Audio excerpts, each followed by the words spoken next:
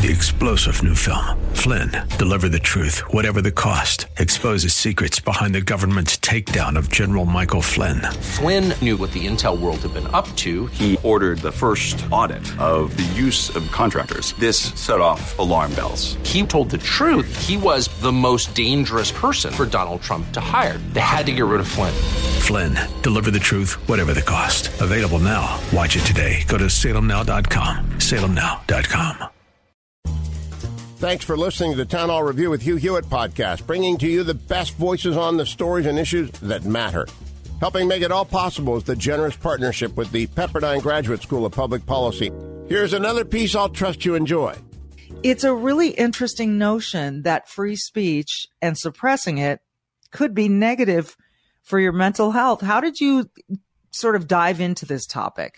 Yeah. So, Michele, I'll just say I'm right there with you in terms of being in environments where we feel stifled, right? So when I was getting my PhD, of course, and starting at Columbia University, I really had to kind of sing a certain song in order to be able to, quote, get by. And then when I was kind of building my practice and getting in media, which was helpful, I knew that there were only certain opinions that I could say, right? And it's hard, And as a clinical psychologist, a lot of my colleagues will talk a lot about hate speech and bullying, which obviously I'm not in favor of hate speech or bullying. But what they don't talk about, what is so surprising to me, is that clinical psychologists, who are usually so much in favor of putting our feelings into words and talking things out, they never stand up for free speech. And so one day I just couldn't stand it anymore. You know what, with all the stuff with, Twitter and Elon Musk and everything, it just poured out of me. I just had to write it all down. I'm so glad that you did. And you really raised some tremendous points in all of this. Free speech helps people learn and grow was one of your first assertions. And one of the things that bothers me about this notion of hate speech and bullying is like, who gets to decide what is hate speech? If I say, gosh, I don't like blonde psychologists, is that hate speech toward Dr. Chloe? Or if you were to say, sideline reporters are a bunch of bimbos, is that hate speech toward sideline reporters? Like, who gets to decide that? And shouldn't I, as an individual who is strong of mind, be able to handle some words? 100%. And so, first of all, yes, free speech does help people to learn and grow. Study after study in psychology shows that when people can talk things through, they arrive at better solutions and they increase their self-awareness, and they're going to be making better, more rational decisions. But to your point as well, Michele, about, what constitutes hate speech in the first place, I think that's a really good one. And in terms of the fact that some people may just hate other people for reasons that we may or may not agree with. And so for me, even as a woman, if somebody wants to, they feel that women should not be psychologists and that women are stupid or whatever, I don't want to stop that person from saying those things. And again, this is getting into the second point of the article, that free speech actually helps safe spaces. I believe that I am actually safer knowing how people truly feel about me in the first place. When we prevent people from speaking their truth, if you will, then that it actually becomes even harder to trust each other. And in my opinion, safety actually decreases when we start stifling speech. Yeah, exactly. You don't know where this person's coming from, perhaps. Yes, this is point number 2. Free speech helps safe spaces. When speech is prohibited, the viewpoints underlying hateful speech do not disappear. That's correct. The viewpoints don't disappear. Instead, they become subverted. This makes it harder to trust that we are accessing the true views of others. And don't we want to, isn't truth like the ultimate beauty? Isn't it the ultimate goal of speech and argument and debate?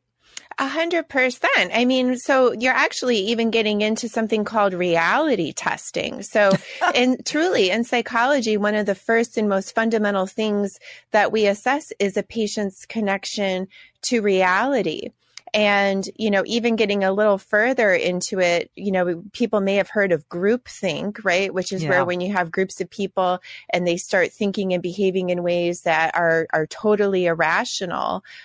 Irving Janis, the psychologist who coined the term when he was learning about the Bay of Pigs disaster, one of the things that he actually noticed is that when you have groups of people and there's a false sense of social consensus, meaning it's not reality. There's a false sense of social consensus because there's gaslighting due to self-censorship or top-down censorship. And then we're no longer operating in reality. We're operating in kind of a contrived, manipulated echo chamber. And that is dangerous to our mental health as well as to our decision-making abilities. Not to mention our democracy. I mean, and it's interesting that came out of the study of the Bay of Pigs. I feel like we're in that space a lot lately. I don't like using that word space, but we're in that. We deal with this even now, the gaslighting, the FBI saying, oh, we didn't have any influence over Twitter. And those who are spreading it say that's misinformation. It's like, wait a minute. People are digging for facts. They're looking for truth. And then these authority institutions like the FBI, this is just an example. I don't expect you to comment on this politically, but they're saying, no, don't believe what you're seeing and hearing. Don't, because we're the FBI and, it's like a top down.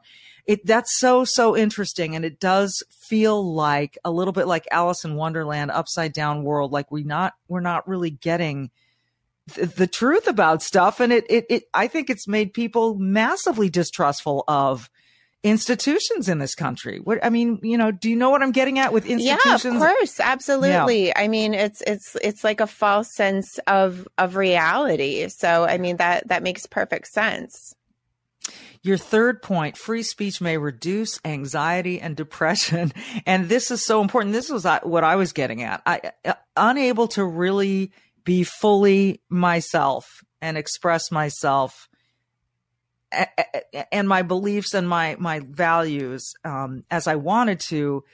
It was a really uncomfortable place. I don't know that it made me anxious or depressed me, but it affected my mental health on kind of that daily basis of I'm not allowed to say anything, It's so do we know this stuff? Is this, do we have more than anecdotal evidence about this? Yeah. So what's really interesting, is that most psychologists, most people in academia, et cetera, it's a very left-leaning field. And, because the free speech crowd doesn't tend to be on the left, it's sort of inadvertently become a politicized topic. So to your point, no, there's not necessarily a lot of psychology studies looking at free speech. However, what there are tons of psychology studies that will show, for example, that learning to label our feelings, taking what's inside and putting it into words, slows down amygdala activity.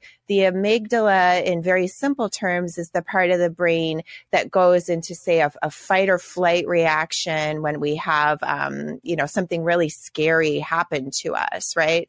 And we can go into the fight or flight space unnecessarily. Most of what psychologists do, well, not most, but a lot of what they do is to help people learn to put things into words so that they don't go into a fight or flight situation over, a difficult conversation. Like they teach people to find their words. But when we actually stop people from doing that because we're trying to stifle free speech, of course, we're actually setting the stage, I think, ironically, for more heightened conflict. Another thing in psychology, to your point, like is psychology specifically looking at the benefits of free speech in general? No.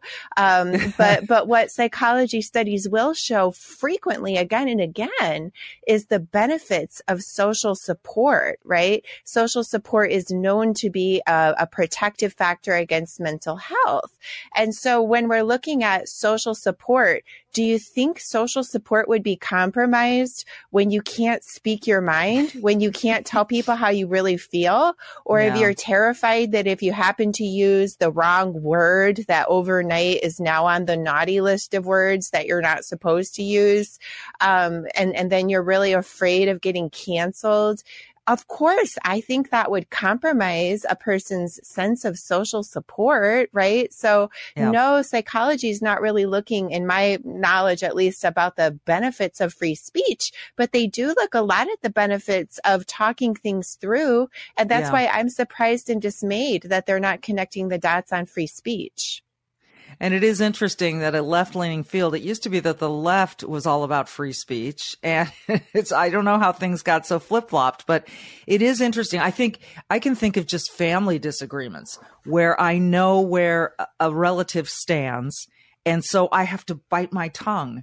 And that just makes everything sort of escalate, and it makes me want to leave the room and not talk to that person anymore. And that can't be really healthy, can it? No, and I don't think that it has to be that way, right? So a lot of people have this knee-jerk, reaction that we shouldn't talk about politics, right? And I get it. There's a time and a place for everything. But I don't like the idea that we just should never talk about politics, because I feel like we might even just be forgetting how to actually have civil disagreements and learn to disagree peacefully. So, I mean, getting back as well, to the point about reality testing and how that could affect those interactions that you're describing.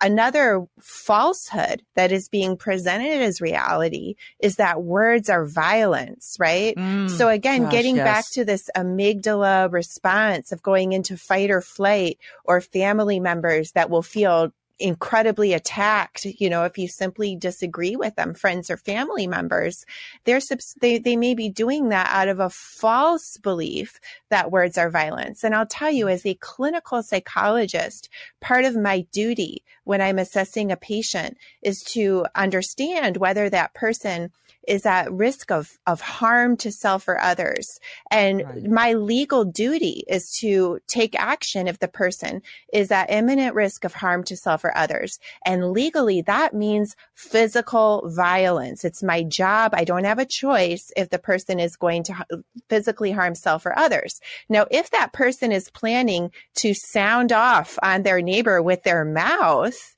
I not only am not legally obligated to report it, it is illegal, an illegal breach of their confidentiality if I go alerting authorities and telling people, hey, this guy is going to open up his mouth and say something nasty to his neighbor. So legally, there's a clear and obvious distinction about the difference of words versus physical harm. And telling people that words are violence, I believe, is an incredible disservice, not only to our reality testing, but to our discourse. Because one more thing I just want to add in terms of the psychology piece is that when we are not able to handle conflict with a direct approach by talking it through and asserting where we're coming from, et cetera, if we are unable or unwilling to handle conflicts in a direct manner, we are more likely to resort to passive aggression or acting out, which are generally in psychology considered less favorable. We're usually trying to get people to talk things through because we know that if they don't, then they'll just become, kind of closed off, or they might just be hostile to groups of people without fully understanding why. And we're like, why don't you talk it out with them? And yet we're not wanting people to do that with this whole free speech issue. It confounds me. You and me both. The other little term that I think of is that phrase, silence is violence. Like if you don't participate in certain conversations, you're actually committing some act of violence. That one bothers me so much because I've got people in my midst who really don't want to get involved. They just kind of want to live their lives. They don't want to go out on social media and say, whatever the latest talking point is politically or culturally.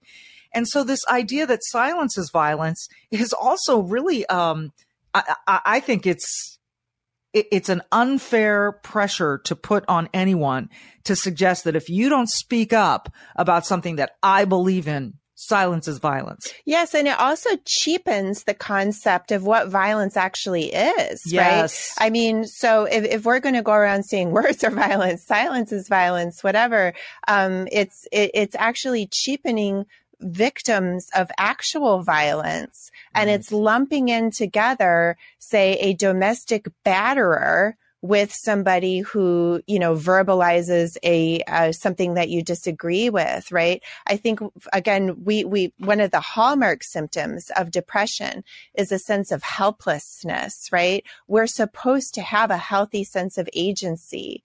And if we take that away from people because they have a healthy aversion to being violent, then we're actually guiding them into this place of being apathetic or passive aggressive, and by the way, when we don't connect with our own thoughts enough and we pretend we don't have them, we're more vulnerable to actually going into denial and dissociating from awareness of our own thoughts, which is also bad for mental health. So, I mean, again, it confounds me that more psychologists are not standing up for free speech. Thanks for listening to the Town Hall Review.